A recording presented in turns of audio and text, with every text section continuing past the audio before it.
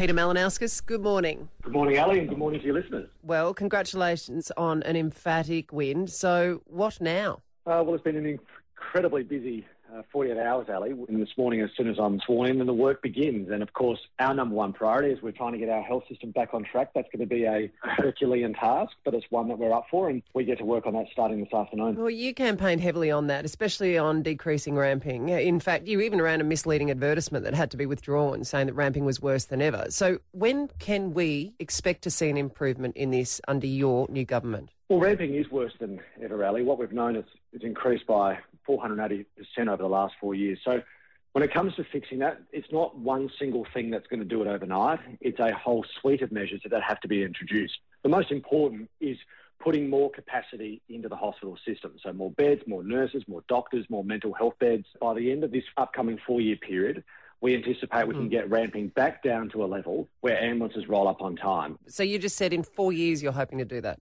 Not yeah, sooner? and I said it before the election too. I was asked about this at countless press conferences, and I was really honest. I said, this isn't going to be fixed in 6 months, but we do start getting to work this afternoon. There's a difference between being in opposition saying that you're going to do everything and now starting to get the files and actually starting to get the information that the government has been working on. Are you worried that you're not going to live up to any of your promises? No, because we've done the research on the information we can get our hands on, that the commitments we've made are capable of being delivered in that 4-year period.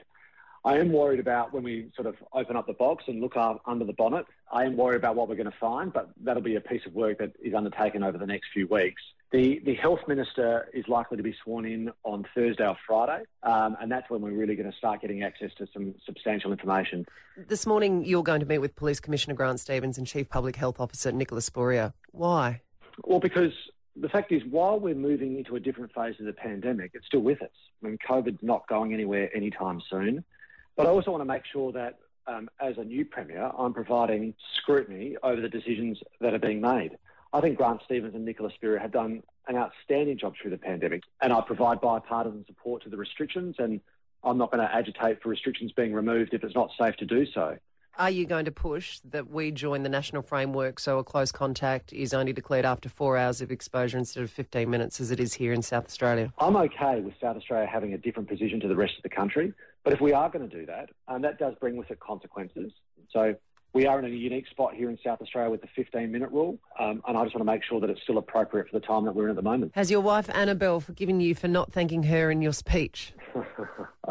This one I'm actually ruining. Every time I've mentioned Belle in speeches in the past, I can get a bit choked up. And on the way in, she said, don't get all soppy and don't start crying or whatever. Anyway, so in the speech, I mentioned Mum and Dad, and I could feel it sort of in my throat or whatever.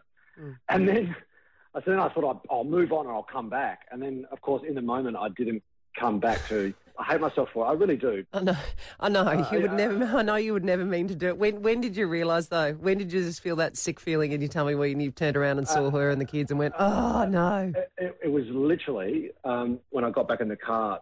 I come off the stage and there's lots of euphoria and that's great. And it wasn't. I got in the car and then it clicked. And I honestly, I did. I felt sick in my stomach. They are the most important people in my lives. Wives and husbands and partners do pay a big price for their loved ones being in politics. And I think she's the most incredible person in the world. So naturally, I'm very grateful for her support. All right. I think the only other question that Erin Phillips is demanding I ask of you is that we found out that you were an average footballer according to the ads in the election. Now that you're Premier, will you keep playing? This is to be decided. We'll wait and see. Obviously, I've got a new job now, so the idea of playing a full season, that's just gone completely out the window. But whether or not there's a cameo at some point, we'll just have to wait and see. The Ali Clark Breakfast Show on Mix 102.3.